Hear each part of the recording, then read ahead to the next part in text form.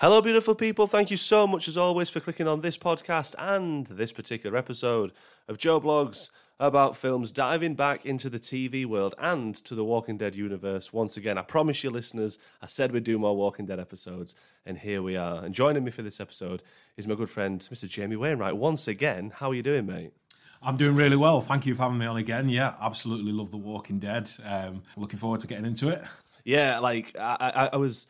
When I was coming up with ideas for what to do for this particular episode, I was like whether we should do revisits of the series as a whole or like, just pick us favourite episodes. And we've gone for the latter because no doubt we will end up talking about the series anyways in whichever episodes that we do discuss. But what we're talking about in this particular episode is the introduction of Negan, the big bad for for half of season 6. Like the name was dropped, obviously Negan, the Saviours popped up, and then Season 7, he is the main bad, as to in Season 8. And then he obviously went on that redemption arc, which probably won't chat too much about the redemption arc because we want to talk about the big bad that he was in that first introduction. But yeah, what a time. That was quite a high point for The Walking Dead. When Negan got mentioned, I think everyone was like, oh my goodness, we're getting to the big moment. Yeah, it'd been spoken about quite a lot. I think people who read the comics know, like, we're expecting, quite a lot. And his name gets dropped quite a lot during the second half of the season. So there was a lot of anticipation for it. And then, yeah, obviously the finale, he comes in and, Yeah, it was such a, like I said, I think because Season 6 for me with The Walking Dead, it's one of my, if not, is my favourite series. Because as I mentioned before on the show, listeners, I watched The Walking Dead when it not long first aired. I think maybe the first or if not the second season was definitely on, and I just was not. I wasn't in a zombie vibe at that point, and I just didn't really connect with it. And I was like, oh, maybe I'll try again later. And I did so at the end of season 5 because actually this is one of the reasons why I've got you on is that we lived together for the whole of season 6, and then obviously we watched the opener of season 7 together. So we were like first hand kind of seeing each other, or at least know how we reacted to those couple of episodes, because they were massive, weren't they, at the time? That's such a big hype. And like for me, like season 6, I think that's why, because I got into it more so after season 5, I think that's why season 6 is my personal favourite anyways. But it was so like hyped up, this whole Negan introduction, wasn't it? Yeah, no, absolutely. Yeah, season 6 is up there as one of my favourites. I'm not sure if I would say what was my favourite. I mean, probably discuss that a bit more later. But but it was really good, yeah. And like I say, I think at the beginning of season 6, they're sort of like getting introduced to Alexandria, and there's different things. I think there was the wolves, wasn't there, at one point? But yeah, nothing quite amounts to all the hype there was around Negan. Like like I say, his name gets dropped by random people, like. People say they are Negan, and it's like who is this mysterious character?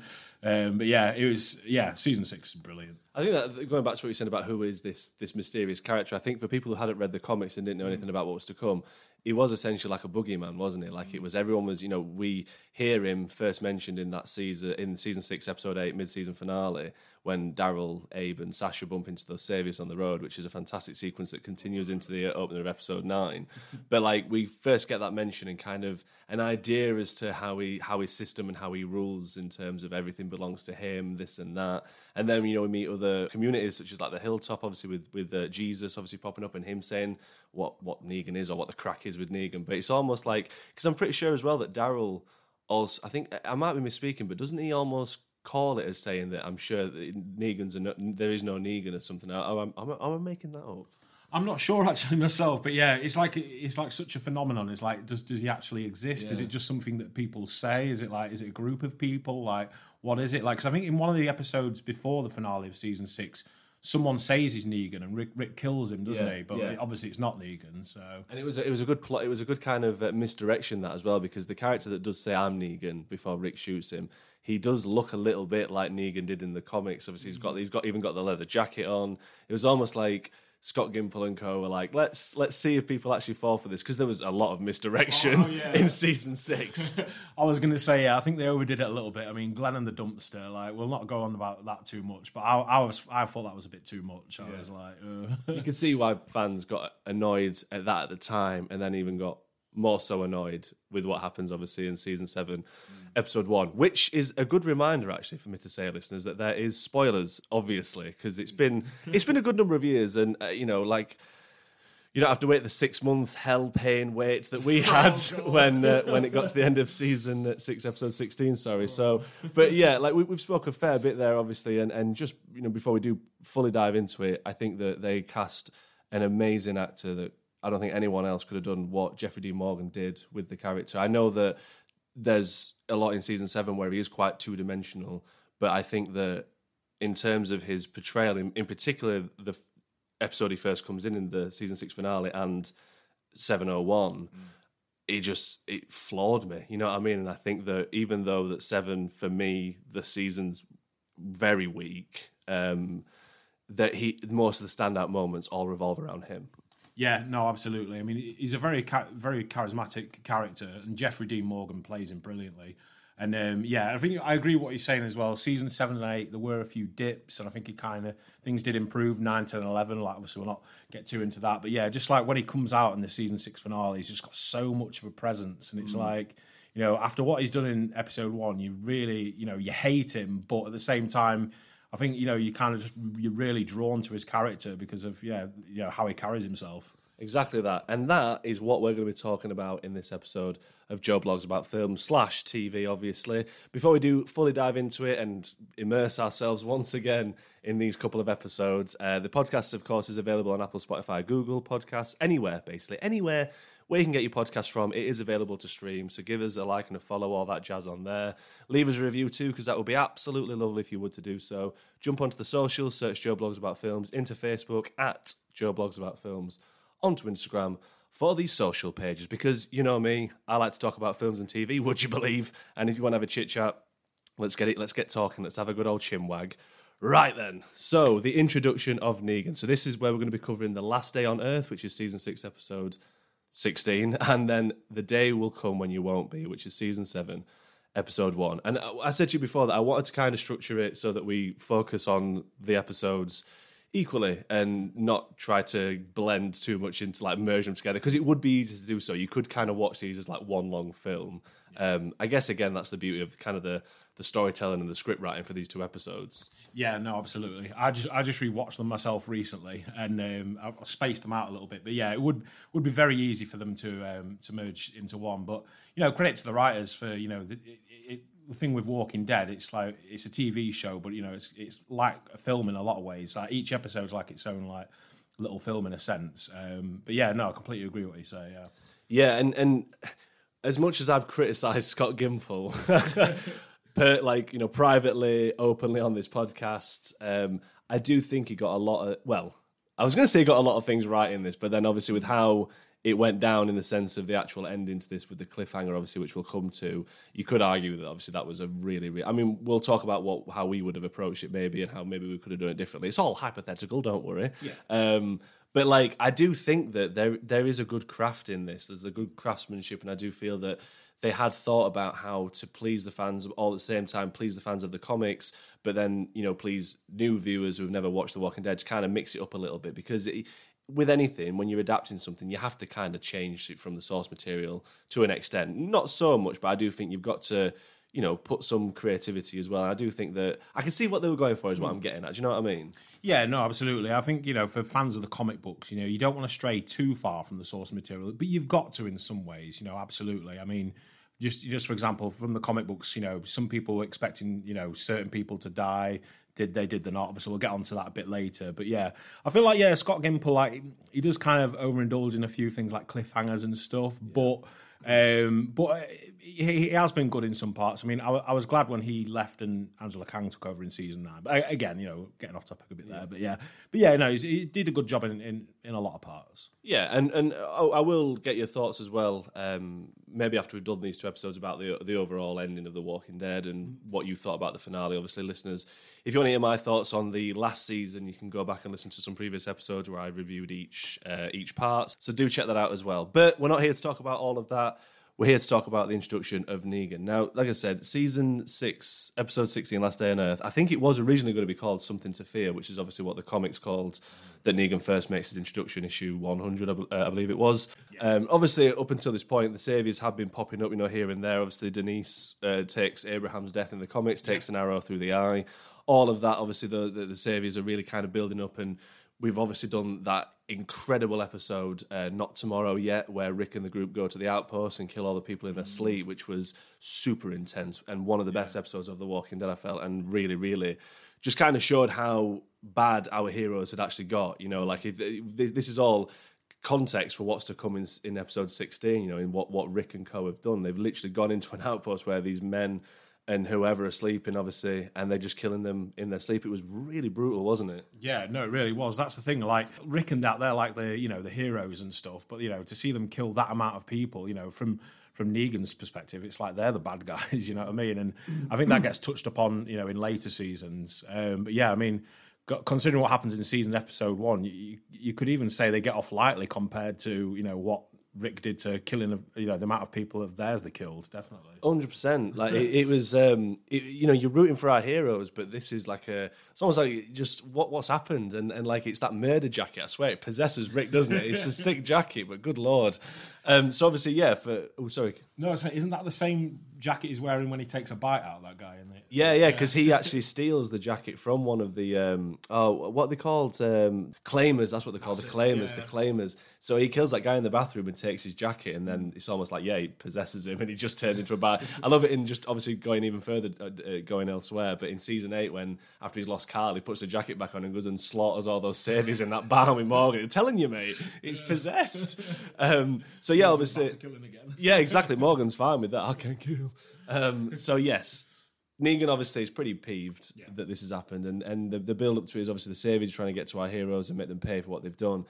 And it's that thing again that I love so much about the kind of arc of these stories is seeing Rick and our heroes, even Carl at the start, like this almost like cocky attitude, like they're hell bent on being able to defeat all the saviors. Like to them, they don't know the extent of what the saviors actually are or who they are, and the scope of how many people they've got, which.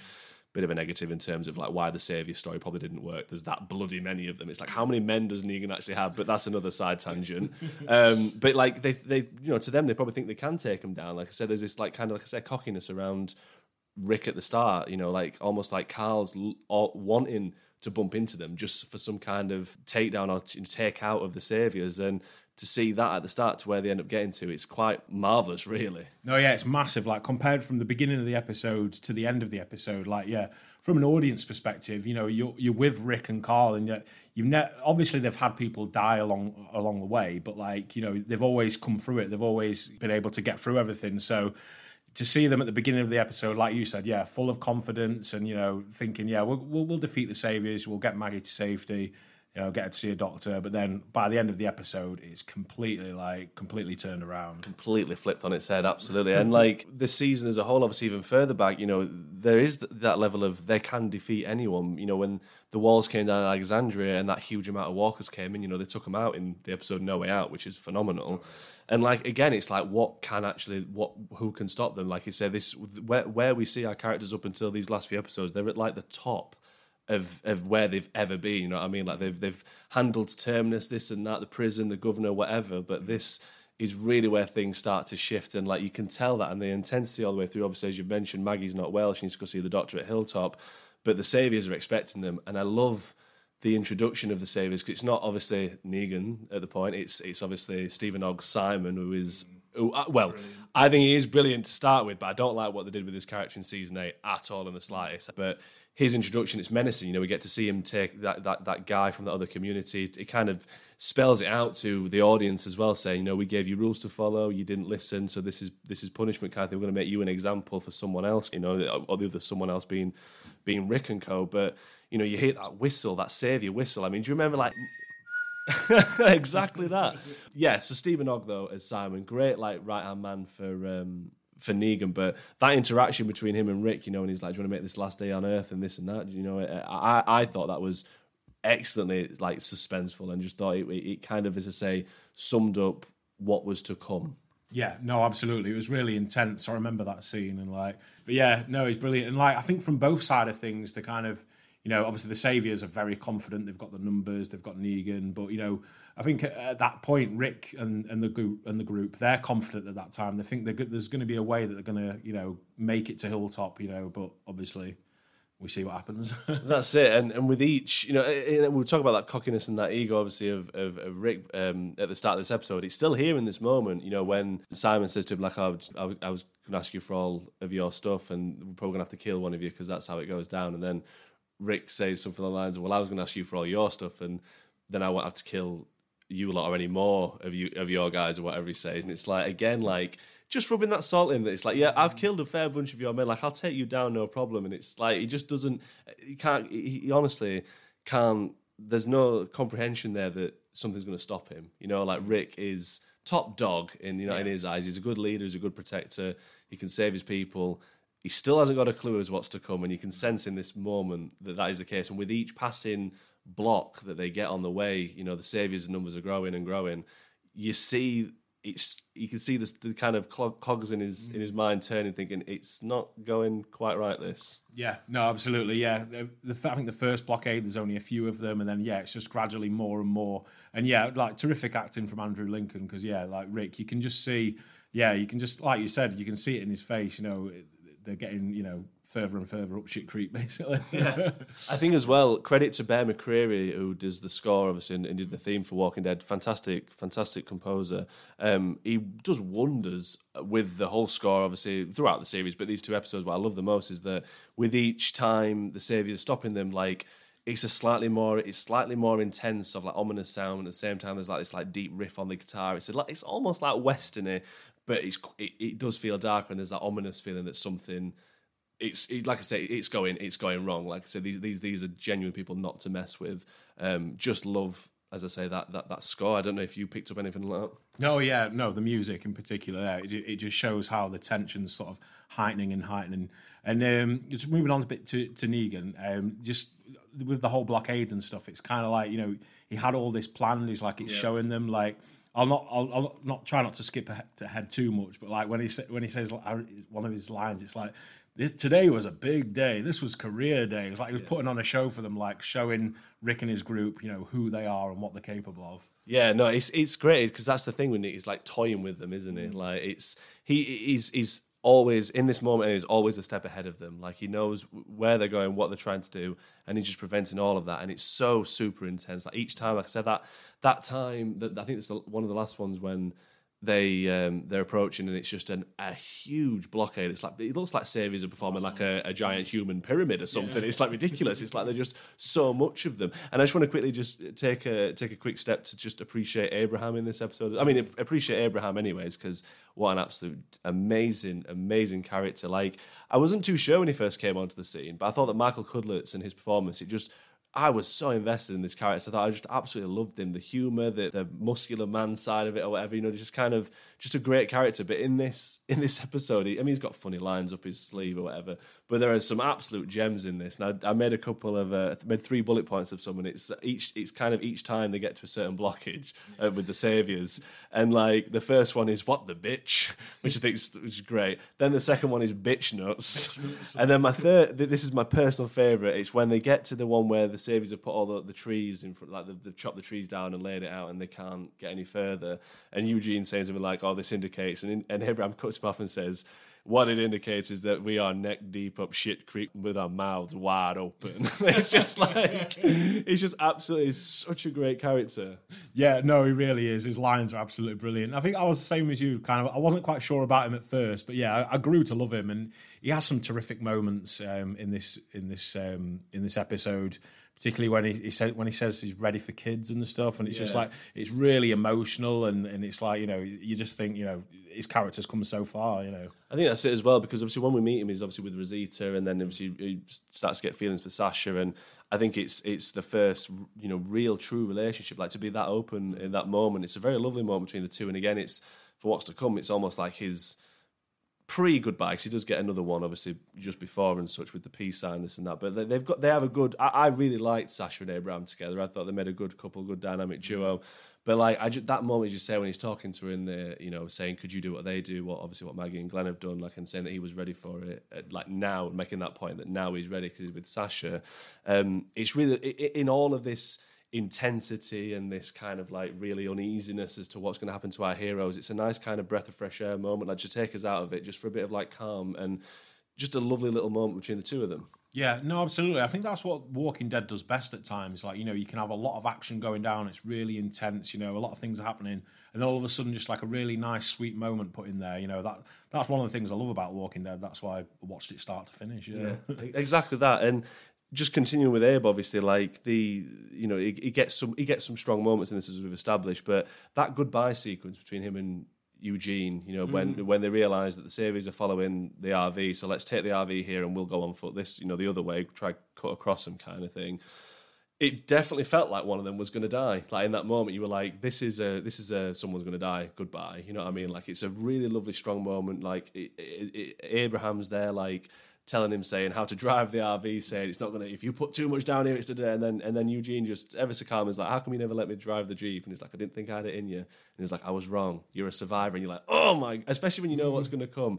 Really, really, you felt that. Like I say, you really felt that moment. Just to me, anyways, when we were watching it, even first time viewing, I was like, this doesn't sit right with me. I'm sad, but I feel like I'm going to be even more sad when one of these inevitably doesn't come back from this. Yeah, no, exactly. You kind of knew then that one of them was going to die at least. But yeah, but yeah, no, everything you said there, absolutely spot on. It was such a nice moment, and it's nice that they made time for those moments. But yeah, the fact that he wasn't sure about Eugene, but he was wrong. Yeah, I love that. Yeah, it's just great, and yeah, just really strong performance. And I still like he was on borrowed time anyways. Was Abe, obviously he'd already surpassed his comic death, obviously, which, as I said earlier, was given to Denise. So it was a case of like, is he going to be in how long is he going to last, kind of thing. But let's get to it. Let's jump to what we had to talk about. Obviously, we're just going over the build up to it. Kind of, it's part of the story. Obviously, it's to build up the intensity and build up to this kind of monumental moment that Negan, this character that comic fans have been waiting for, one of the biggest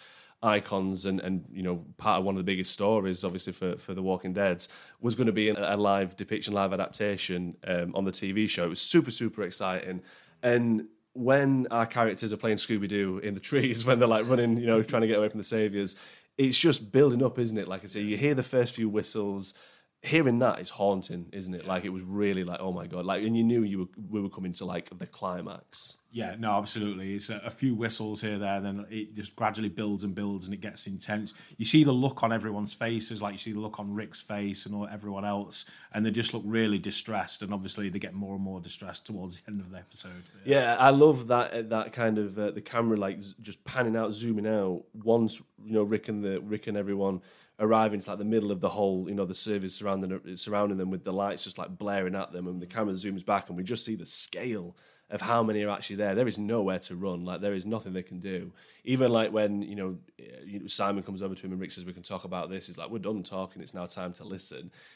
Our leader has gone from, like you said, the look on his face. I mean, that's just the start of it, obviously, but he is absolutely like shocked. Beyond, like shocked isn't even the right word. It's like he's leading up to like yeah, exactly, distraught that this has happened. There's nothing. Like when you see them in Terminus and stuff. Obviously, they someone did come to save them. That being Carol. No one's coming for them in this moment. Like no one is coming for them. And I just, like I said, the face is something that I, like I said, just still with me to this day. Like you just can't believe this moment's happening. And again, with the score, when Simon gets them all on the knees, I love this little touch is where Rick, as he goes down on his knees, as soon as it's his left knee goes down first, there's like a bang on a drum. It's like and then he puts his right knee down, and then another bang on the drum, and it's like almost like our leader's now been defeated. This is it. It's like it's just a little bit extra that I thought was really a really good, like kind of worked really well together with the sequence. Helpless, brought to their knees. It just we were. It's one of those where you're waiting for this moment, but at the same time when it's happening, you're like, oh my god. Yeah, it's like such good TV because it's like, oh my god, what's going to happen? It's exciting, but at the same time, you're so worried for the characters. You're like, But yeah, like you said, like the score is absolutely brilliant. Like just when Negan's about to come out and Simon's like, let's meet the man, and then it's like building up. It's like an organ, isn't it? Yeah, it's like yeah. It's proper. Yeah, it's like an organ building up, and it's like you're like. We're finally getting to see him. Like it just, it builds up so much. It's brilliant. And again, obviously from comic panel to screen, obviously pretty much all of Negan's monologue that we see in this episode is pretty much word for word from the comics. Obviously, albeit there's no explicit words used in the obviously standard cut, but you can watch the unrated version. Have you checked that out? The one with all the F-bombs? I haven't actually. No, sorry. Well, if I'm being honest, like, and this is just my personal opinion on it. It's my personal opinion on this. If others disagree, that's fine. I think that the actual standard cut is better than the unrated version. I feel that the line delivery in the like I said, it was so much better. It just felt a bit more intense and more threatening. Whereas when he was effing and jeffing it in the explicit version, it took me out of it just a little bit. Like, I did feel like it felt like I was watching a comic character. You know what I mean? It did feel very comic-y. And I don't know. I just felt that the lines that Negan says, like the one about I'm going to beat the holy hell out of one of you. That is so much better than I'm going to beat the effing FFD, or whatever he says in the comics in the explicit version. It felt more threatening to me anyway. So I'd love to know other people's opinions on that, which version they preferred of the dialogue of Negan. But JDM, Jeffrey D. Morgan, arrives on the scene as Negan, and again, flawless, isn't it, this monologue? It is. You are hanging off every word that he is saying, aren't you? Yeah, oh, you are pissing our pants yet, but yeah, no, absolutely. Like, just his presence when he comes on, it's like, you know, you see him there. He's got the bat like there, and it's just, yeah, you're mesmerized. Like, as soon as he comes on, and you know someone's going to die, but it's going to be it's not going to happen straight away because he's going to talk, and we're getting a good introduction to this character. It is one of the, if not the greatest introductions to any villains. I think that's what Andrew Lincoln believes. Anyways, I'm sure that's what I read, that he said it's the greatest introduction for a villain on TV, in TV history. But I think again, like the score and the camera angles of this is just superb. Like, the score itself, it's very limited. There's not much. As soon as that organ ends and Negan comes out and delivers obviously the famous "pissing our pants," yeah, it's going to be PP Pen City here real soon. It's just normal background. It's just normal sounds. It's crickets chirping, foots crunching on the floor, obviously, as he's walking. Every now and then, like, you'll hear the bat swing. You can hear it all. There's literally very limited, all natural sounds. So very limited score. You can even hear, like, our heroes, like, panting, crying or whatever. It's really, really excellent. But what I like about the framing as well is that, everyone's on their knees and the camera kind of sticks behind Rick, just in the gap between him and the person that's next to him facing upwards, and it's like Negan's looking down at him. Like, he is, I'm in charge now. And he does everything with that, like, sadistic smile. It's so, again, like I say, you're just hanging off his word, every single word. Yeah, no, absolutely. Like, you can tell that, he's got a lot of evil tendencies, but he's really enjoying it as well. Like, he's such a good villain, like you say. The introduction is amazing, like I say, the music score, and it's kind of like, less is more kind of thing. Like you said, it's not, we're not going out with a whole massive orchestra, but just like from how the music stops when he starts talking, and like you said, the leaves crunching and everything. Yeah, it is brilliant. Yeah, it's all for the same purpose. As dramatic and as charismatic as he's being, obviously what he does, it's a way, like I say, it's showing who's in charge. He is installing fear into these people. He wants to break them. It's like, you've had it your way for too long. You think that's the way of it, but I'm actually the person that's in charge. You're going to answer to me. The save has been going off for however long, you know what I mean? Like, they've been doing their own thing for however many years, and that this is your way of life now, as he says in the episode. This is how it's going to be. And we can't not forget, obviously, that Rick did kill a bunch of Negan's men. Like, at the end of the day, this is, like I say, how could they, like he says to them, you didn't think you were going to get through this without being punished. You know what I mean? Like, it's, actions have consequences. And I think that as horrible as it is for us, as, wanting our heroes to survive this, if, like we've said before in this episode, if the roles were flipped and we were following Negan's group, we'd be rooting for this in a way, wouldn't we? Yeah, no, absolutely. That's the thing. The amount of people Rick and that killed, at that outpost, there is justification for the way Negan's behaving. Like, obviously, he does enjoy it a little bit too much, but yeah, no, exactly. That's the whole. That's it. Yeah. When Glenn jumps out after Negan kind of obviously goes to Maggie saying, "I should put you out of your misery now," because obviously she looks really ill.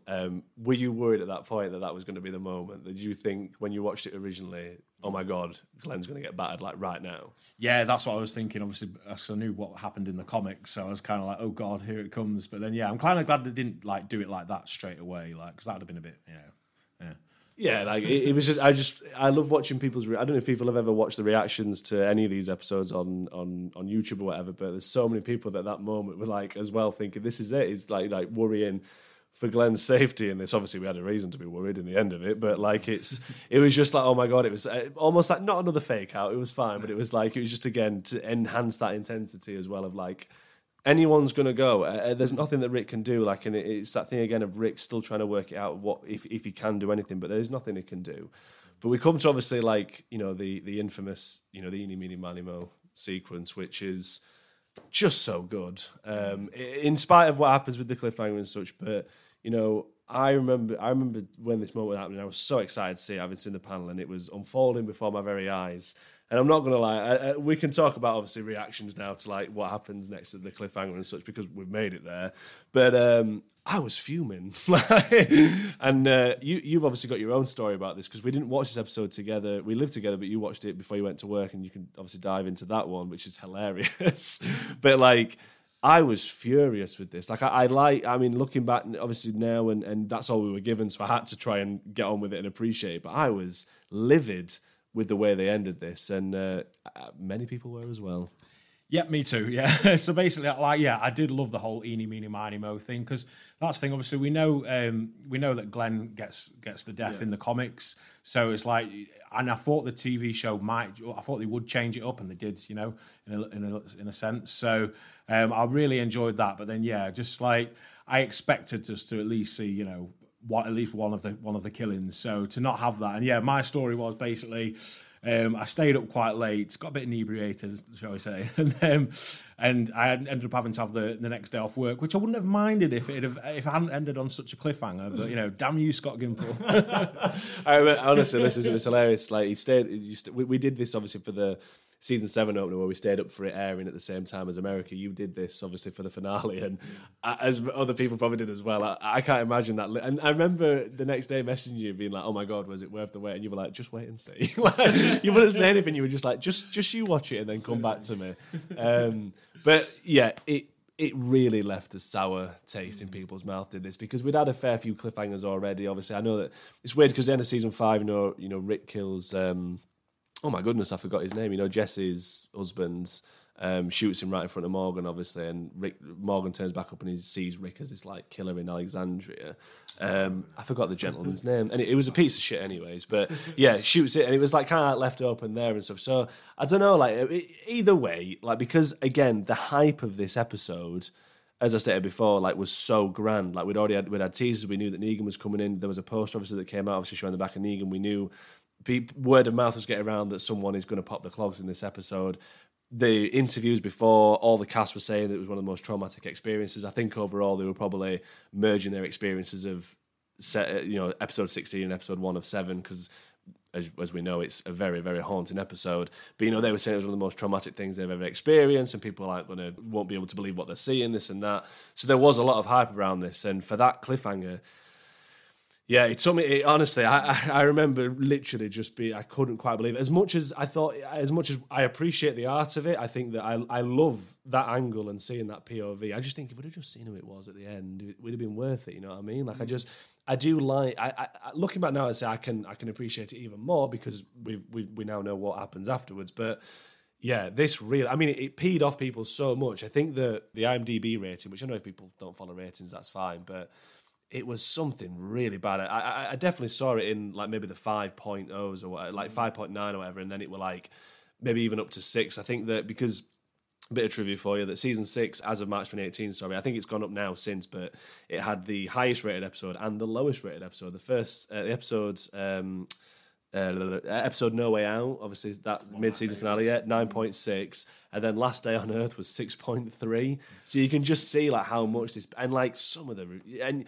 Understandably, I guess. I mean, we were all pretty miffed that they'd done this. It was almost like I think if we hadn't have had to wait 6 months, I don't think it would have peed as much people off. If it was the mid-season finale, of a season, 3 months, 2-3 months or whatever, maybe. But 6 months we had to wait for this. Like, how did we survive? Yeah, no, that's the thing. Like, if you were binging it, you wouldn't mind at all, obviously, would you, the next episode? But yeah, and again, it's from the writers because I think, like, they knew, I think they kind of knew it would annoy people, but I think they knew in order to find out who died, you would be tuning in anyway.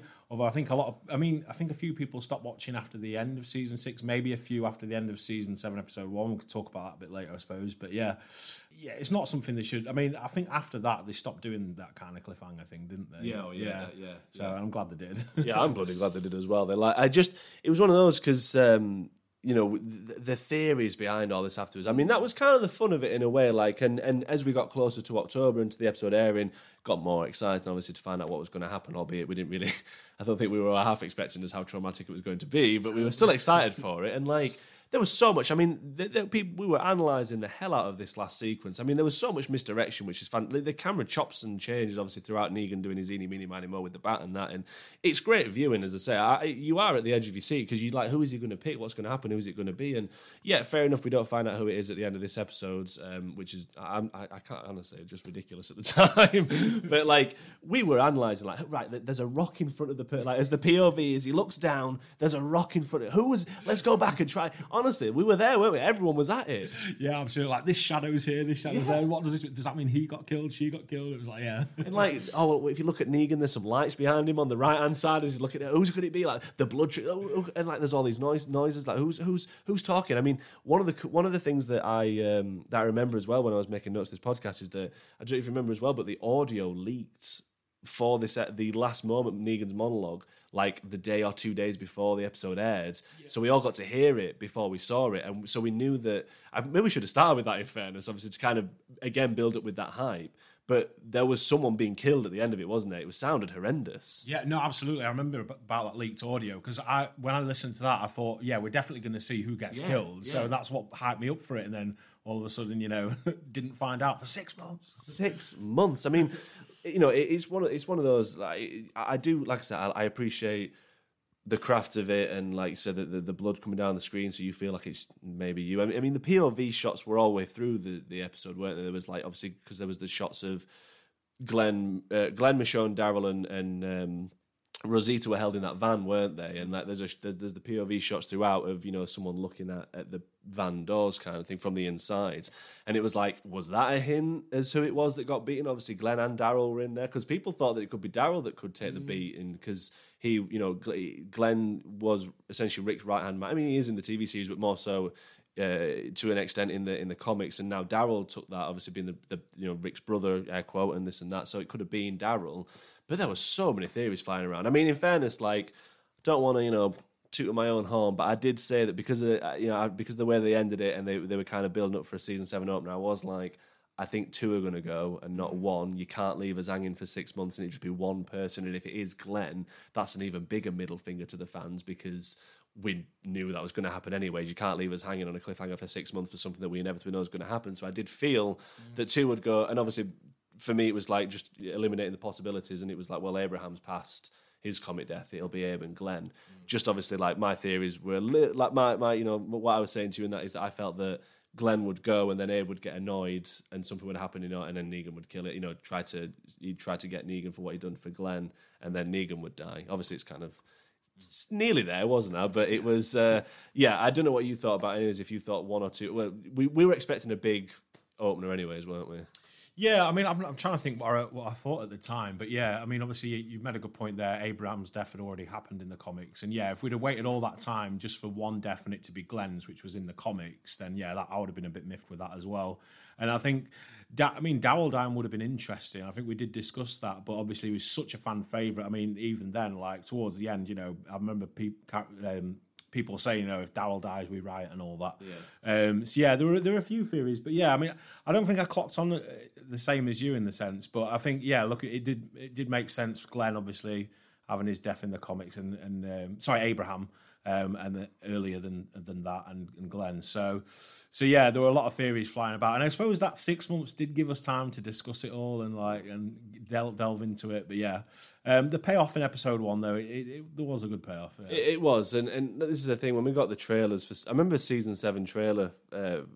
For the whole season was the Comic-Con trailer. It was a bit naff because they couldn't really show anything because we were still waiting, and that's again the negative side of this cliffhanger is that we couldn't really get any new footage. There was like the smallest bit of extra footage of we got to see Negan going down to hit someone and obviously still not know who it was. But the trailers, obviously they couldn't really reveal much, and we were all just kind of waiting for that first episode. I think that we knew that the rest of the season couldn't possibly, live up to that opener, which we're going to obviously come to now, which is. Yeah, just one last point as well about season 6, episode 16. The ending after Negan, obviously, we get the camera cuts to blackness, and all we can hear are the thuds. There's no theme music at the end of the episode. It's just complete silence, which is what The Walking Dead does when a character dies in that particular episode. So we knew that someone was definitely dead. I mean, if anyone survived that, good lord, Terminator in charge. Right then. So let's come to The Day Will Come When You Won't Be, which is a fantastic callback as well to the line spoken to Rick by Dr. Jenner in the finale of season 1 when they go to the CDC. After letting him go, obviously, Rick says he's grateful, to which he replies, "Don't be, because the day will come when you won't be." I don't think he went Dr. Seuss. I think I added "don't be." I think it just says the day will come when you won't be. Anyways, he says the line. Yeah. Nice little referral there, and it sums it up perfectly. Because if any episodes or any moment in this character's life, in Rick Grimes' life, that if he wishes that he wasn't alive to see or wasn't wasn't let free from the CDC, this is that moment. Because geez, good lord. It was pretty brutal. This is one of my, as brutal as it is, and I know a lot of people don't like it. There's a lot of negatives came with it. People really, really strongly against the violence and such. But this is one of my all-time favorite episodes in the run. If not, it could be my favorite. I think that the payoff was 100%. For that 6-month gap, it was worth it. It was, like I say, it lived up and kind of surpassed. Because the thing is that yes, we're going to find out who's going to die. But it's still a 40-minute episode. There's still other stuff that we need to see, and for the storytelling aspects and the act and the performances in this episode, I'm sure you'll agree, are absolutely outstanding. Yeah, no, absolutely amazing. That's the thing. Like this episode, it kind of like resets like the board in a sense, in terms of like where Rick's standing is within the story, and absolutely amazing. It's both episodes 16 and 01 of 7. They were directed by Greg Nicotera, who is an amazing, absolutely fantastic director, and what he's done with in his career and such. And I honestly rate him very highly. But he focuses so much in this episode on Rick's eyes. The first shot, in fact, is obviously a close-up of Rick's reaction to the killings. Obviously, as we hear Negan say, "Was the joke that bad?" And from then on, we just see how he looks at Negan from that first initial kill to the end of the episode when he's traumatized by this whole experience. It's like what he's understood is he's no longer he doesn't understand it anymore. He's no longer in charge. There is a much more bigger threat. I just love the fact I said that we follow it through Rick's eyes, but man alive, that opening shot when he's focused on what's happened, and we're just focusing on Rick, and I just love that Negan walks into frame after Rick says, "I'm going to kill you," but we see a blood-covered Lucille first. Before Negan crouches down, before they have that moment between the two. But yeah, just focusing on that frame and Rick's eyes throughout, it was just a great direction, I felt anyways. Yeah, no, absolutely amazing. Like, it is one of my favourite episodes as well. It's really hard to watch, but in a good way. Do you know what I mean? It's I didn't sit through it all happy and excited, obviously, because of what happened. Yeah. But like, I'm kind of, traumatizing in a way, especially with, the deaths, the shots of, the characters who died, like...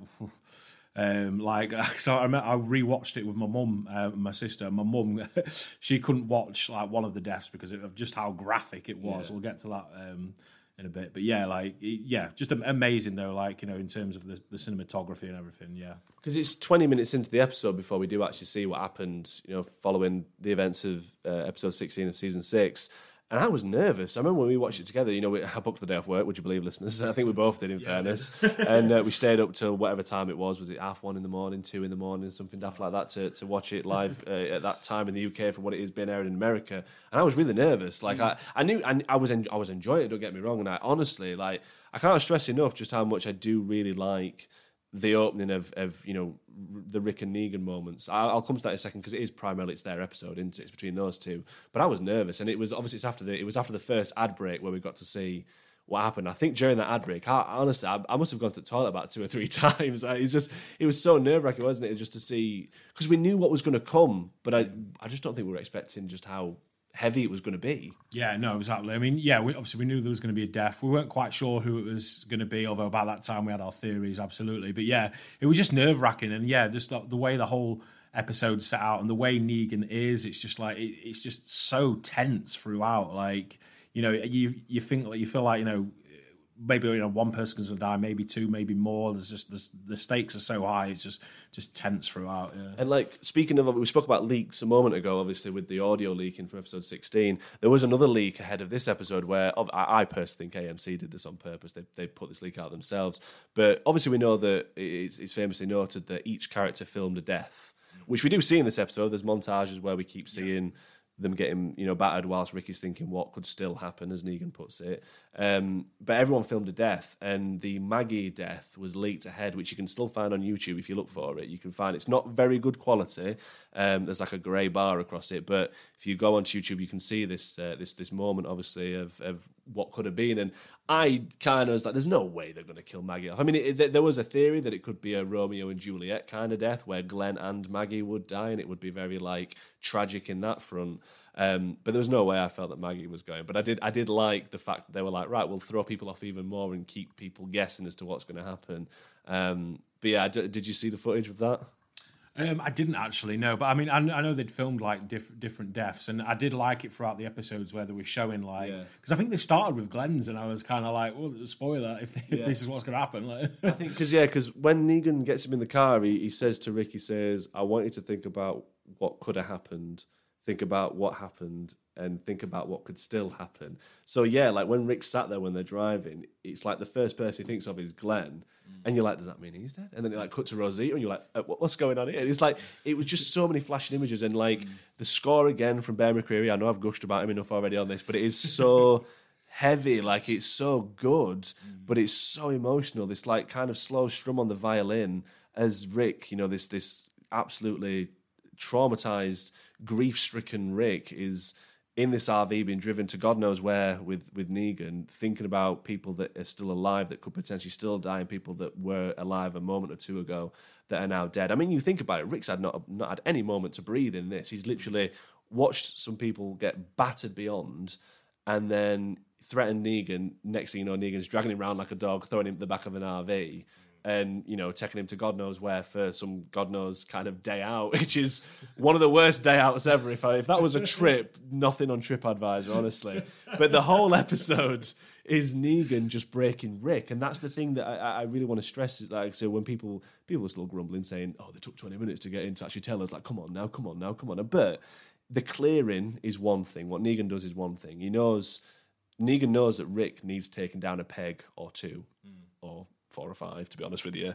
Like, Rick is determined in that moment to kill Negan for what he's done, but like Negan's like, right, okay, I see that, but I'm going to break you bit by bit during this the whole episode, obviously, but this whole the time I've got with you right now, it's make or break. You know what I mean? It's going to go one way or the other. I'm going to break you down so you are, you know, submissive to me. Like I am the one in charge. He's just toying with him the whole episode, like from leaving the axe when he first throws him into the obviously to the RV, and he slams the axe into the table, and just obviously goes to sit in the driving seat.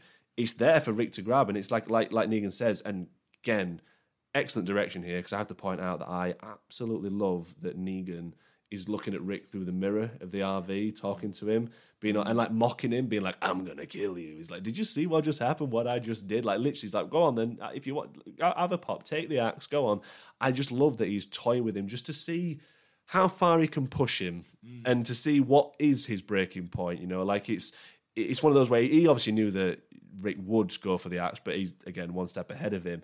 But it's breaking that spirit of Rick, which is that is this episode, isn't it? It's just breaking him, and it is horrible for us as the audience members, isn't it? Yeah, it's horrible for us to see Rick go through this, but also Negan, he just plays it so well. He's like such a badass, like such a twat at the same time. But it's kind of like, yeah, just the way he plays it, and yeah, he breaks Rick down, because that's the thing. Like, you know, he could have killed him, but I feel like he wants to keep the leader, but he wants the leader to then tell the other people, you know, how things are, that they're all in line. So, but yeah, throughout the course of the episode, he completely breaks him, like, throwing the axe out, and he's got to fight all the walkers off to get back in. Yeah, just crazy. It's not filler, you know what I mean? It's not filler. I think the structure's dead on with this episode. It's a perfect storytelling. Again, I've criticised Gimple a lot, and granted, he got some things wrong in season 6. Bloody cliffhanger, dickhead. But like this episode, I felt like he absolutely nailed it. His writing and then Nicotera's directing. I think it just worked absolutely perfectly. And it's those, again, I've said to you time and time again, I'm going to say it again right now, how Jeffrey D. Morgan, or in particular Andrew Lincoln, did not win any award or even get nominated for anything. As far as I'm aware, they might have maybe some smaller award, maybe nominated, but how they didn't win anything quite significant for this, I think is disastrous. Like, I think it's disgraceful because they put their bloody efforts into this. Like, I can't imagine a more hard, especially for Jeffrey D. Morgan. You think about this character, this actor, should we say, he's taken on this role. He wanted to do the role, which we famously know that there's a story as well, which you can see on YouTube. He was well happy that he'd been kind of offered the role, and he was definitely bloody taking it because he knew where The Walking Dead was and the TV. And when his agent called him and they were like, "There's a big bad coming," he's like, "It's Negan, and I'm doing it." Like, but you think about it from an actor's perspective. You're coming into, and I know he's openly spoken about this, but you're coming into a group of people that are not only co-workers, but they're friends and now potentially family. I mean, they're that way. That's how The Walking Dead is. They are quite a tight knit. You're coming into it, and then your first outing, you're killing off one very beloved character, but two beloved characters. Yeah. Daunting. Yeah, no, absolutely. He does a terrific job, and that's the thing. Yeah, I think he was a big fan of the show, wasn't he? So he was, and he was delighted about being cast. I know a few names were like bandied around, like John Hamm. Idris Elba as well. Oh, I didn't know that. Oh, wow, that'd have been really cool. Yeah. I got a list down actually. There was John Hamm, Henry Rollins, apologies. Bruce Campbell, obviously from Evil Dead. That would have been maybe cool. Idris Elba were all considered. And I do believe as well there was Garrett Dillahunt. He's the actor that ended up playing John Dory in Fear the Walking Dead. Yeah. So I was like, I'm glad he got to do something in the Walking Dead. But Kevin Durand as well was the other name. But yeah, it's weird because all of them have got kind of Negan qualities, especially in like maybe the what they're looking for with the bone structure of the jaw or something like that. But or like the face or whatever. But I can't imagine anyone else playing Negan. No, absolutely. It's like, looking at it now, it's like I don't know, Bryan Cranston in Breaking Bad. Like, you can't picture anybody else doing it. But yeah, Jeffrey D. Morgan, like, he absolutely owns it. And yeah, you made a good point. Like, he's coming into this like family of actors, and then he's wrecking it really by taking two beloved characters. Yeah, like obviously Glenn been there from the start, and I think even though Abraham came in, was it season 3? Like, he became one of my favourite characters. But yeah, no, Jeffrey D. Morgan, he plays it so brilliantly. And throughout this whole episode, he's killed two people, but he's enjoying himself, and that's it. Brilliant. Yeah, it absolutely stole the show. I'm gonna nitpick you. Season 4, Abraham came into it. I just remember because it's when they're on the way to Terminus. Yeah. You were close, but yeah. Sorry. No. It's just a wonderful performance all around from both Andrew Lincoln and Jeffrey D. Morgan. And we are going to talk about the killings, don't you worry. I know we've been talking for a while now. We've not even got to this bit yet. But like, I just think it's so heartbreaking and sad to see, obviously, Rick breaking down on the top of the RV. Obviously, Negan again, toying with Rick, throwing the axe, being all like, "This axe, it's mine. There's people back there of mine." He's like, "Go get my axe, let's be friends," and throws it on the roof. Amazing how many people didn't realise he did that. Like, people were like, "Why did Rick have to? What was he doing?" It's like, do you not hear the axe, the hatchet fall on the roof as he throws? Anyways, we see his arm go. Anyways, that's a separate issue, side tangent. He was the leader. Rick was the leader of this group of people. Like, he the protector, and yet he hasn't done what he was supposed to do. I mean, we're harking back as well to what Maggie says to him in the RV when they're on the way to the hilltop in season 6, episode 16, where she's saying that she believes in him. She tells him, "I believe in you, Rick," when he's like, "We're going to get there, it'll be fine, I believe in you." And it's like, it's horrible because he's, for Maggie, it's a huge world-changing moment, obviously what's due to come, but it's like, it's horrible. But again, wonderful performance from Andrew Lincoln. And then obviously we get, the outbreak, and then we cut back to the clearing and focusing again on Rick's face and eyes, darting side to side, and you can see him trying to work out, there's got to be a way I can stop this, there's got to be a way, but there's literally nothing, there's only one outcome, there's no way he's going to save him in this. It's so horrifying to see what's about to unfold, especially because we'd waited 6 months for this, and you see, Negan walking up and down, doing his Eeny, Meeny, Mo, and you're thinking, oh my God, who is it going to be? And when it landed on Abraham, what were your thoughts? Oh yeah, I mean, I was kind of like, oh, no. I mean, like, I'd have preferred it to be a character I liked a bit, less, like a less main character. But obviously, we knew it had to be someone, someone big. But yeah, just like, damn, Abraham's such a good character, but yeah, he took it well though, didn't he? Yeah, took it like a germ. There were hints though to it being Abraham in episode 16. There's a few moments. Obviously, there's the particular moment when Negan first goes up to him. Abraham kind of like, this is after Negan said, "I'm going to beat the holy hell out of one of you." He's walking around the group, obviously, and then he comes to Abraham, and Abraham looks up at him, and then kind of like on his knees, but he kind of sits up further, like kind of just like almost like standing up to Negan, but on his knees, almost saying to him, "Pick me, do it, you're fine. Like I'll take one for the team, kind of thing. You pick me." And Negan says the line, "I gotta shave this shit," which I kind of see that as like a double line, almost like as in he is referring to the fact that Negan is clean shaven in the comics, and obviously he's got a beard in this. He was filming. Jeffrey D. Morgan was filming. I think it was The Good Wife or something like that. So he couldn't shave for these scenes. So he says, "I've got to shave this shit," which obviously is in reference to the banging handlebars that Abraham has. Yeah. But at the same time, I felt like it was like I've got my eye on you as who I'm going to beat and kill. And then the other hint that I picked up on, again, from watching this, as you said, how many times have you watched this episode? I watched it when this aired so many times. But when he's doing Eeny, Meeny, Miny, Mo, when he gets to Miney, he lands on Abraham and holds it a little bit longer. He says, Miney. And I was like, that, and the way Abraham's looking at him, he's like, he looks like an angry dog's had his dinner bowl taken off him. Like, you know what I mean? He's like, I've listened to all this crap that you've said, and I am not standing by you, like, at all in the slightest. I am not going to be your servant and give you my stuff that you're somehow claiming. Like, he just looked fuming, but the way he said Miney, I was like, I feel like it is. I'd already said before, I felt it because it surpasses comic death, it would probably be Abraham anyways, but there were just these little hints. But when Abraham got picked, it was all the same. Even though I guessed it was going to be him, I still was pretty sad. And obviously they had the peace sign, Sasha and Abraham, throughout all of season 6. It was a nice little way that obviously the writers and directors could do like a goodbye from, or at least some interaction from this character. Because if you think about it, they kind of put themselves in a corner where the POV shot at the end of season, at the end of 16, like the camera doesn't move, the eyes don't move away from Negan. It's looking at him, so they had to do something like without him turning his head or anything. So I touching moment, and Sasha's reaction to seeing obviously the peace signs, like even more heartbreaking. But the first whack and the iconic line, let's be honest, when Abraham gets up and he says, "Suck my nuts." Honestly, how iconic was that? So iconic. I mean, I have it on a T-shirt, I believe. I do, yes. Some very nice gentlemen may have pictured that up. That was a very nice birthday present. Thank you. Yeah, well, like I say, Abraham, one of my favourite characters. And yeah, I think from Negan's perspective, I think he might have clocked Abraham as possibly like, Rick's right-hand man, like the enforcer, like the way Abraham carries himself, like, well, again, with that line, "Suck my nuts," it's, you can tell, I think, yeah, that it was an obvious choice for Negan in a sense, even though we couldn't see it beforehand, although obviously you theorised very well.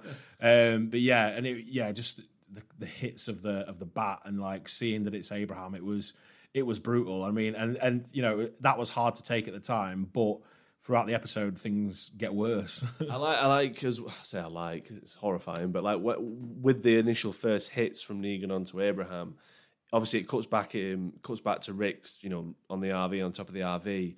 And it's like, again, there's limited score once Abraham's been picked. But what I think's more effective is that the beatings, there's like an echo to them to start with. Like it keeps happening in the first couple.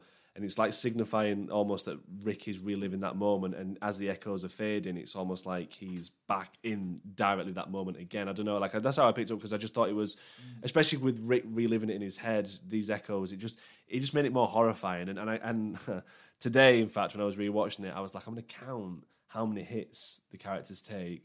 And Abraham takes 18 hits. Wow. There's obviously, we'll come to obviously the people's reactions to the violence, but that was one of the things, wasn't it? People were saying it's one thing to beat characters to death, but to be the over beats, should we say, like the continuation of just this pummeling of characters, just a little bit too much. But I think Abraham's death was handled a lot better in terms of the violence, because we only see a certain amount of bloodshed to air quote, or the mess that's left. A lot of it is cut into people's faces, but equally still powerful.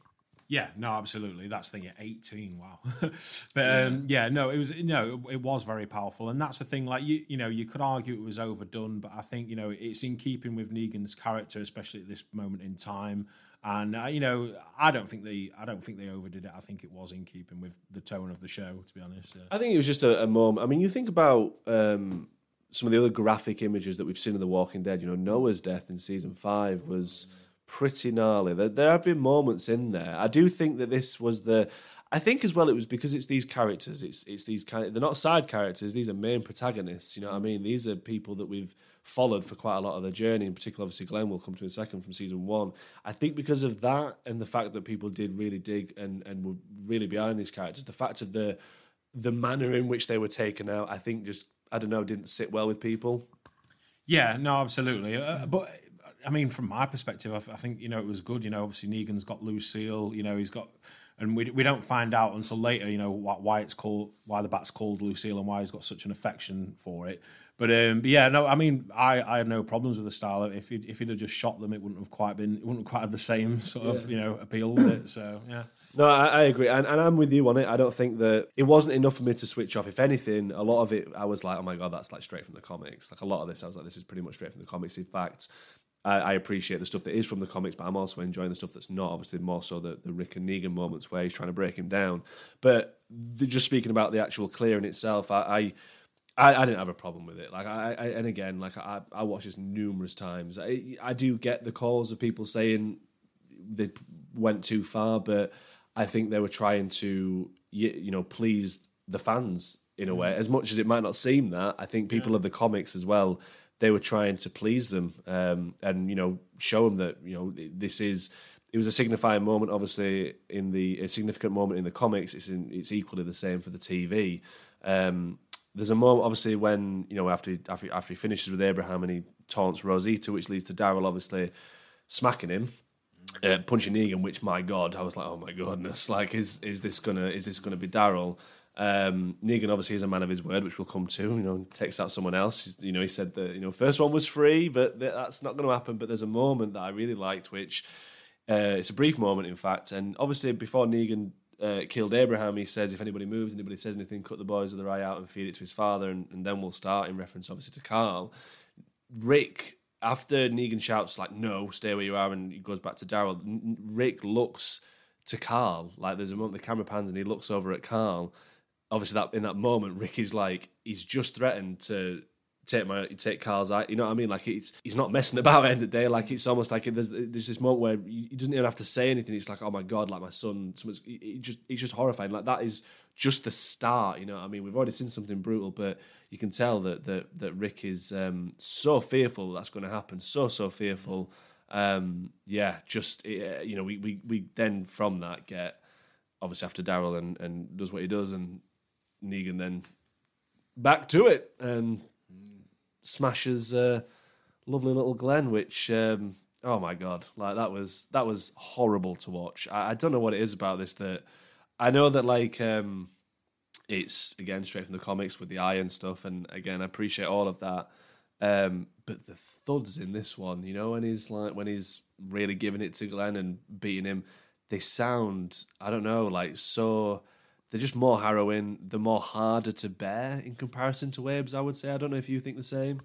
No, yeah, I'd kind of agree. Like, yeah, after Abraham's death, they're all traumatized, and like you said as well, Negan's not messing about. It's brutal, and it does hit a bit harder with Glenn's death. Obviously, we've known Glenn since the beginning of season 1, like really sort of important character. And and just the visuals as well. Like, obviously, the sounds, but like the eye popping out, it was just like, I think that was a bit much for some people. Like I said, but yeah, it was really, really brutal. And but again, it's like, even though I wouldn't say I was happy watching it, but it was like it did feel in keeping with the theme. I can see why some people switched off, but for me, like that's not a reason for me to switch off. It is the gore is in keeping with the theme of it. Yeah, it's it's powerful and graphic. You know what I mean? It's like I said, it's a significant moment for our heroes for what's going to set them on the path that they do for the rest of the show's run and the rest of season 7 and onwards and this and that. But like I get what they were doing, you know what I mean? And you've got like Greg Nicotero who's directing, who's like a fantastic icon in the horror world and such. Like there's going to be, I'm a little bit surprised if people went into this episode not expecting it to be bloody. Do you know what I mean? Like I think it'd be incredibly naive of people if they were going to go in and think, oh, it's just, it's not going to show us hardly anything. I mean, we heard the noises they were making, obviously at the end of season 6. Like there's someone is going to get their head mashed in. You know what I mean? And I think, like I said, I think it boils down to, obviously, some people don't like horror, and that's fine, and that's a bit too much for them. I think as well, it's a mix of that, but also people loving Glenn so much, and it's the manner in which he went. But as I say, it's important for characters like Maggie, like Rick, obviously, and where they go from here. I do believe as well that when they were writing this, putting it together initially, they were trying to scramble any other ways that Glenn could survive.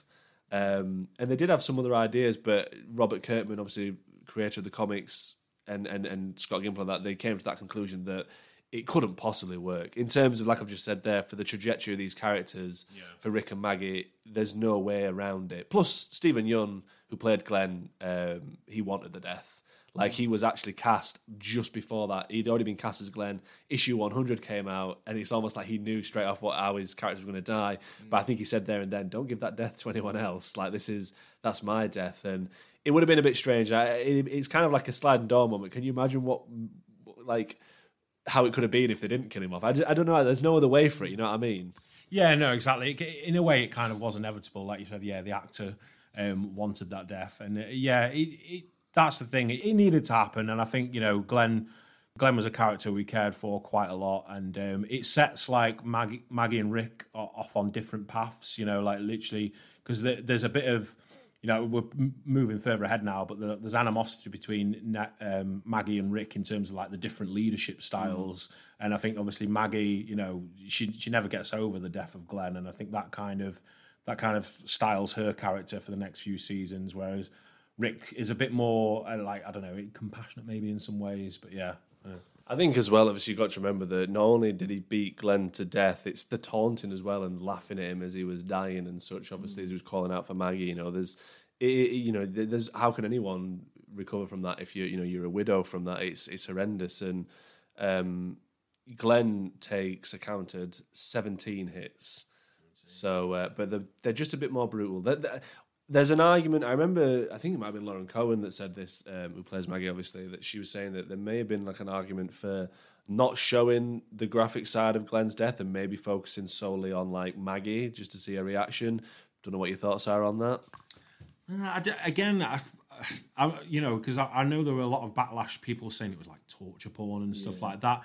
I don't really agree. I don't know. I feel like you could have zoomed in on Maggie's reactions, and that would have had some sort of impact. But I think seeing Glenn's eye pop out, it was disgusting, but it was like it was good to watch. Do you know what I'm saying? Yeah. Well, for me, I was like straight from the comics. Oh my god! I mean, at the same time, like oh my god, but like straight from the comics. And in a way, you appreciate the art that went behind making that. Like the prosthetics, this and that. Again, that's just my movie head on it and TV head on it and stuff. But I'm not. Well, obviously, we watched it to the end. I'm not one of these people that think it was definitely not torture porn. Anyways, there's some harrowing stuff that's out there. This is part of the story. That what I mean. That's how I see it. It's part of the Walking Dead story. It's where it's a good turning point. And like we said earlier, I said to you, the heroes can't win all the time. It'd get too bloody boring. Yeah, no, exactly. That's the whole thing. I mean, I think when people start watching The Walking Dead, I think they kind of think it's going to be like a zombie thing and they're going to find a cure and that's going to be it. But that's not what The Walking Dead's about. It's about exploring this post-apocalyptic world. And the introduction of Negan is brilliant because he's kind of like a dictator. The people below him hang off his every word and For 6 seasons, we've had Rick as the leader. He's the one we've come behind. And like you said, in season 6, it's what can stop him? But then all of a sudden, Negan comes in and it completely resets things. And I think I can see why people sort of tuned out because I think they were I'm not invested in this. It's different. I think for a lot of people, they know that the heroes are going to be after season 7, episode 1.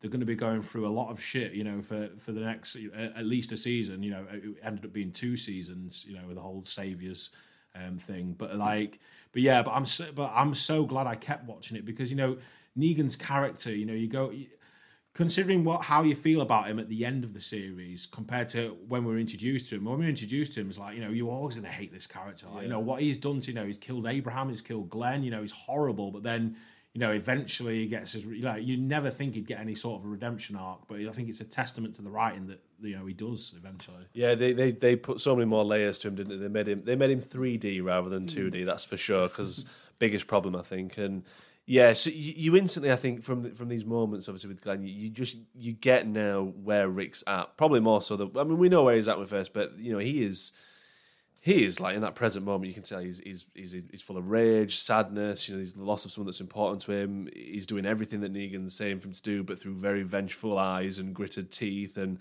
that is something that Negan wants to change. And you can see that there's like such kind of shock, almost like a laughable shock that Negan's like. When Rick re-enters into the RV after, he takes out a few of those walkers outside the RV, Negan like holds out just a gesture for their hatchet back, but he's looking at Rick's eyes still just to see how are you looking at me? Continuing on from that, when he takes him back and he says, "We're here, prick." And again, Rick looks at him angry. There's this like that reaction from Negan when he like kind of like not scoffs, but it's almost like a little chuckle. It's almost he's there. You can tell he's there thinking, as if after everything, this guy is still wanting to fight back. You know what I mean? It's like, all right, we'll keep going. We'll see how much further we can get, which obviously leads to again, this for me, this was a tipping point for me because I was already a little bit like feeling a bit, oh, geez, this is so heavy. But the sequences with Carl and him wanting to cut his arm off, it mirrors the biblical story of how God would test Abraham's obedience, or tested his obedience, allegedly. Obviously, I don't believe in that crap. But like tested his obedience by asking him to sacrifice his only son, Isaac. But then God stops Abraham just before he goes through with it, saying, "Now I know that you fear God." And I love that. Like, I think that obviously this is the same tactic that Negan uses, obviously, to get obedience and to get Rick get Rick in check. But it was a tipping point for me, because I'd already, like I say, it was such a heavy watch, and I was like, I genuinely didn't think I could deal with it, because it was, again, a testament to Andrew Lincoln's performance, but he is, oh my God, like he gives it his all in this moment, doesn't he?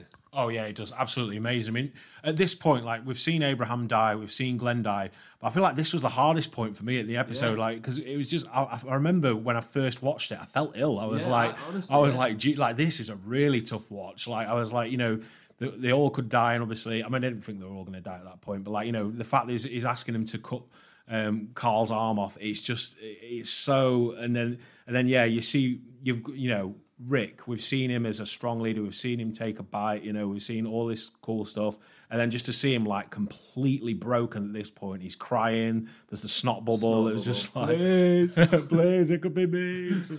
Like, but it was really hard to watch. Like, it's like you've almost seen him like completely like emasculated, and Negan's absolutely loving it. I think he even says like, your friend Dowell, he's not a little bitch like you. Like something like that. He's not like a little bitch like someone I know. Or something. That was it. But it's bleak, isn't it? It's so bleak. And you said it perfectly there. Like, you felt ill watching this moment. It was just like, I'm not saying it was a step too far as in like, oh, I'm never watching this. I just felt as in like, I was like, oh my God, like, what else are they going to put us through? Because we, as an audience member, have been put through so much already in this episode. And like I said, Rick crying on the floor and almost having to cut off his own son's hands, or arm even, I should say. Oh my goodness, it was just really tough to watch that. But as I said before, and what we were saying there, Andrew Lincoln's performance in this was absolutely impeccable. I love the little comic panel as well when Negan gets up and says like, "Oh, we'll be back for his offering in the first week. Until then, ta-ta," and then throws the hatchet. That, like, say, that wide shot, that like the camera over the top, looking at everyone on their knees on the floor and the saviors around them and the battered corpses, and the hatchet on the floor, literally is a full page, I believe, from the comics. And I love it when they do stuff like that, anyways. But I just love what they did. I loved how they did, really honor and really use the source material. But then I love what they did, because at the end of the day, breaking Rick, there's comics and live action are completely different. You know what I mean? Like, there's no way that they could have just done what they did, or Negan do what he did, I should say, killing Glenn and Abraham, and then just leaving. You know what I mean? Like, there's no way that our Rick, we'd be surprised if our Rick was just that submissive. You know what I mean? Yeah, no, exactly. That's the thing. Like, the TV show does things that the comic books can't. Like I say, you know, the actors really do bring it to life, and yeah, that's the whole thing. Just seeing like Rick like completely destroyed at this point, and it's come throughout the entire episode. Like I say, the deaths, and then the way this all comes about. And yeah, like I said, it's a beautiful shot as well. Well, I say beautiful, not in a nice way, but in like a a really interesting way. Like, you know, you've got the two dead bodies and the pools of blood there. It's just, just perfect the way it sort of came out, yeah. I think we as audiences, as I said, as an introduction to Negan, we're like, well, this is it. I think as well, that's another thing why people shut off. There was like, it was just, like I said, that sense of bleakness, or that sense of like that there was no kind of happy go. Not that The Walking Dead is happy go, Larry, or anything, but there was no happiness there. Yeah. It was just completely, we were numb. You know, I mean, everyone was numb to what had happened, and grief was obviously a big theme of this particular half of the season anyways. Well, all of the season, but mainly the first 8 episodes anywho. I felt, like I said, that I think people just couldn't deal with that. In particular, as the episodes went on, it was just really, really doom and gloom, wasn't it? Yeah, no, absolutely. I mean, that's the thing. It was an amazing episode, and I think I'm trying to think about what other audience members might have thought, but like they could have been worried about, you know, there being more sort of violence and stuff. I mean, you know, that's not an issue for me. But I think another thing as well is I think you kind of know eventually Negan's going to be taken down, but it's going to be a long time until that happens. And you think, you know, you've got to put yourself, you know, you're going to be putting yourself through a lot of like harrowing moments. But it was worth it. You know, it was good TV. You know, and it's like, you know, that even though you do have episodes where it's like, oh damn, you know, this is so hard to watch. It's really good to watch. You know what I mean? And you want to stick with it. And you know, I think even though seasons 7 and 8, you know, there were a few filler episodes in there here and there. I think the payoff. Well, yeah, I'm being too nice, but yeah, but the payoff in the end was, you know, completely worth it. Like. It really was. You know, the 6 months was a horrible wait, but I do think that they you know, made it up to fans anyways, and I fully appreciate that. Obviously, we're coming towards the end of episode 1 of season 7. Just a couple more points that I've made. The piano again, the score and such, that moment when all the saviors are leaving and we're just focusing on our heroes crying on the floor, as obviously as kind of taking a breath as to what's happened. And then when Maggie's wanting to take Glenn's body back and she doesn't want help from everyone, and then they'd say like, no, we want to help you, he's our family too. It's like, oh my God, that is horrible. The dinner dream sequence, oh my God. Seeing Abe and Glenn, just everyone around the table, extremely emotional. I mean, there's deleted scenes from that as well. There's like an extended sequence where I think Glenn's putting like a light bulb in one of the outlights outside or something with what would be young Herschel.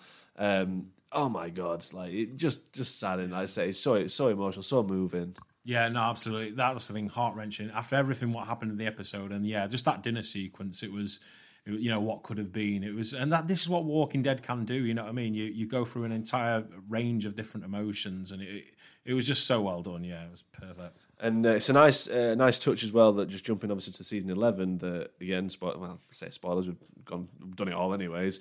But season 11, obviously, there's that moment at the end of the episode where our heroes are sat around a dinner table having drinks and such and having the dinner. It's a nice little, you know, because Negan was saying in this episode, it's not how it works, Rick, not anymore, this and that. But it's like, well, no, you're actually wrong. Like, there's a different way to ruling. There's a different way to surviving. Your way is not the right way at all in the slightest. And I thought it was a nice little callback to have that dream sequence that Rick had come to life, you know, in that last episode. And then finally, again, we finished with Rick's eyes again, which, as I've said before, this whole episode focuses on it. It's a great move from Nicotera to see where Rick is in that moment, and we'd see these eyes, these very heavy and watery eyes that's just stunned as to what's happened. He's full of grief, he's, you know, loss and absolutely traumatized beyond. And we see that stray walker that comes out into the clearing and starts like feeding on some of the remains of what's left of Glenn and Abraham's heads. And it's like that moment, he just looks, he keeps seeing it through the window, and it's like, that was once the biggest threat that our heroes had. Walkers, zombies or whatever, that was the biggest threat. And now that's nothing. That is not even a concern. You know what I mean? Like, we've come so far, but there is an even bigger threat. The Walkers are nothing compared to Negan and the Saviors, and it just kind of set us on for the rest of the season. I thought it was a perfect way to end. I think, as I say, it's one of my favourite episodes, season 7, episode 1. As brutal as it is and as emotional as it is, the introduction of Negan is it's up there for me. It kind of, I think the Jeffrey Dean Morgan's performance, the storytelling, the writing, this and that. That, to me, that's why Negan is one of my all-time favourite characters, alongside Rick Grimes. But in terms of villains, you can't help but love him. Love to hate him. Yeah, no, absolutely. I completely agree with everything you say there. That's the thing.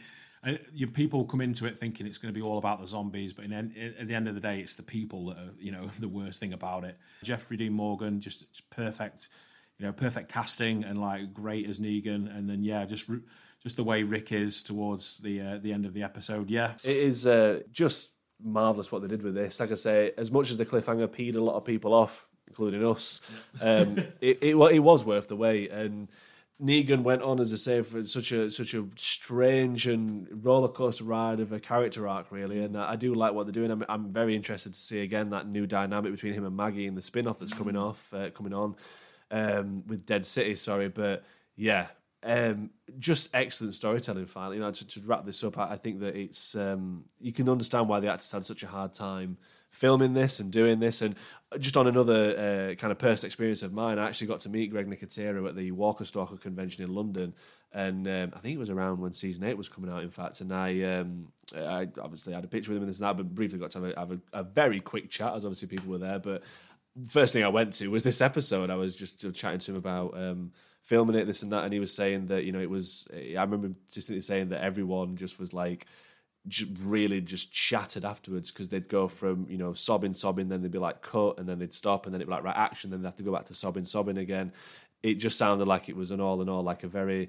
I can understand why the actors didn't really talk too much about it, because I remember they specifically said in the promo and the interviews for this, for the build up to season 6 ending and 7 starting, that to kind of honour the characters that were going and the respect for them, kind of thing, that they weren't going to really talk too much about it, because at least the production side of it, because it was a harrowing experience for all. But like I say, it's one of those where there's people now that will not have to endure the 6-month gap that we did, which is a blessing for them, I guess, isn't it? Yeah, no, absolutely. Yeah, people can binge it. I completely agree with you there. And like I say, we're probably going to end up doing more Walking Dead episodes. Yeah, definitely. I definitely want to get you back on, man. It's nice to talk something. It's nice to talk about Walking Dead, and obviously we've done House of Dragon stuff. But it's nice to talk about The Walking Dead, which is a show that we love. Obviously, you've loved. From season 1, really. We're on it from season 1. So we're definitely, what we're going to do is listen to, in particular, we could use your help as well if you want to hear anything, if you do, if you want a particular episode to be spoken about on the podcast, get in touch. I'm going to let Jamie decide the next episode or two that we discuss. So in the next coming months, there'll be certainly more Walking Dead content. We've got the build up as well to Dead City. A little bit disgruntled that Rick and Michonne's spin-off's been pushed back yet again, so that's next year now. So I honestly think we're never going to see that, but that's just my pessimistic self. But mate, honestly, I want to wrap this up because we've been talking for long enough, and if anyone's listened to this whole episode in one sitting, hero. If you've done it split into parts, I completely understand. But mate, thank you so much. Any final words or comments on the introduction of Negan? Just to say that, yeah, he's absolutely amazing character. So layered, and it was a perfect introduction to him. Like the Here's Negan episode, that's an amazing one as well. That's up there, one of my favourites. But this is one of my favourites as well. Really hard to watch, but at the same time, yeah, just brilliant acting from Jeffrey Dean Morgan, and Negan is probably one of my favourite villains, if not the favourite, of any show. Yeah, I stand by that as well. I think he's my favourite villain of TV, anyways. And other than maybe Darth Vader, he's if Darth Vader had Lucille, there's an idea. There's a cosplay idea for people. There you go. Definitely. Anyways, guys, thank you so much. Thank you, Jamie, as well, as always, for featuring. I really do appreciate you joining, mate, and I appreciate you listeners listening, of course. Do keep in touch on the socials. Leave us comments, reviews, all that jazz. But until the next episode, take care.